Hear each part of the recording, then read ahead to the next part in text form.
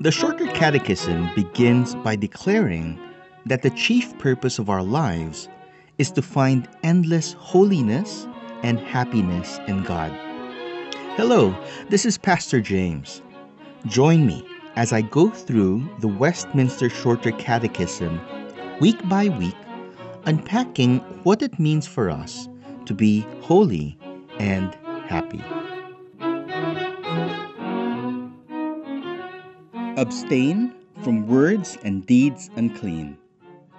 This is the version of the seventh commandment that we recite at our church each week.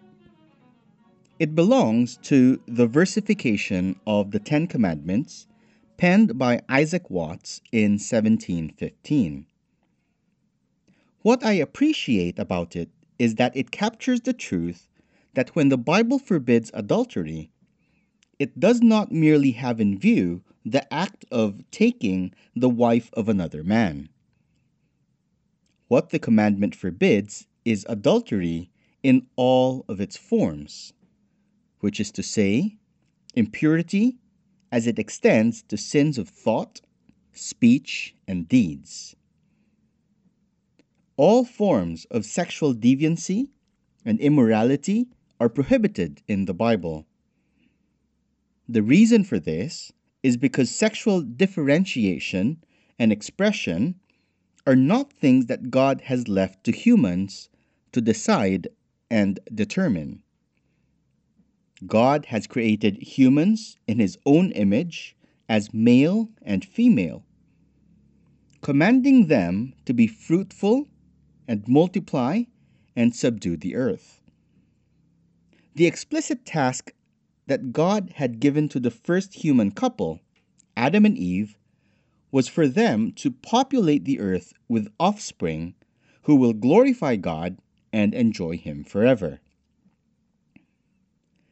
It is important for us to remember that according to God's plan, the only proper way to go about multiplying and filling the earth is through the institution of marriage. The marital covenant between one man and one woman is the God-ordained context for procreation. It is the safe space where a man and a woman can give themselves to each other in a comprehensive way, physically, emotionally, spiritually, and covenantally. This kind of self-giving is reminiscent of the kind of self-donation that Christ demonstrates for the church, which Paul calls his bride. In Ephesians chapter 5, verses 25 to 33, Paul relates the love that a husband should have for his wife to the love of Christ for his bride, the church. Husbands, love your wives, as Christ loved the church and gave himself up for her, that he might sanctify her, having cleansed her with the washing of water with the word, so that he might present the church to himself in splendor, without spot or wrinkle or any such thing, that she might be holy and without blemish. In the same way, husbands should love their wives as their own bodies. He who loves his wife loves himself. For no one ever hated his own flesh, but nourishes and cherishes it, just as Christ does the church. Because we are members of his body. Therefore, a man shall leave his father and mother and hold fast to his wife, and the two shall become one flesh. This mystery is profound, and I am saying that it refers to Christ and the church.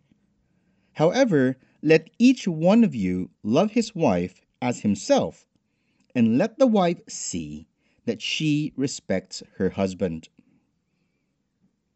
The reason why adultery is forbidden in the Bible is because it is a perversion of the God-ordained purpose of total self-giving that should exist between a husband and a wife who are united under God through marriage.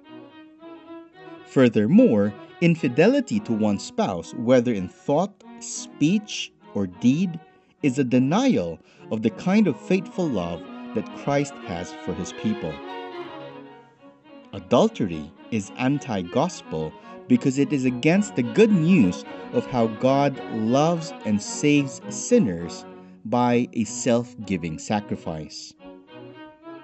For these reasons, we read the following from the Catechism in question 70. Which is the seventh commandment? Answer: the seventh commandment is, you shall not commit adultery.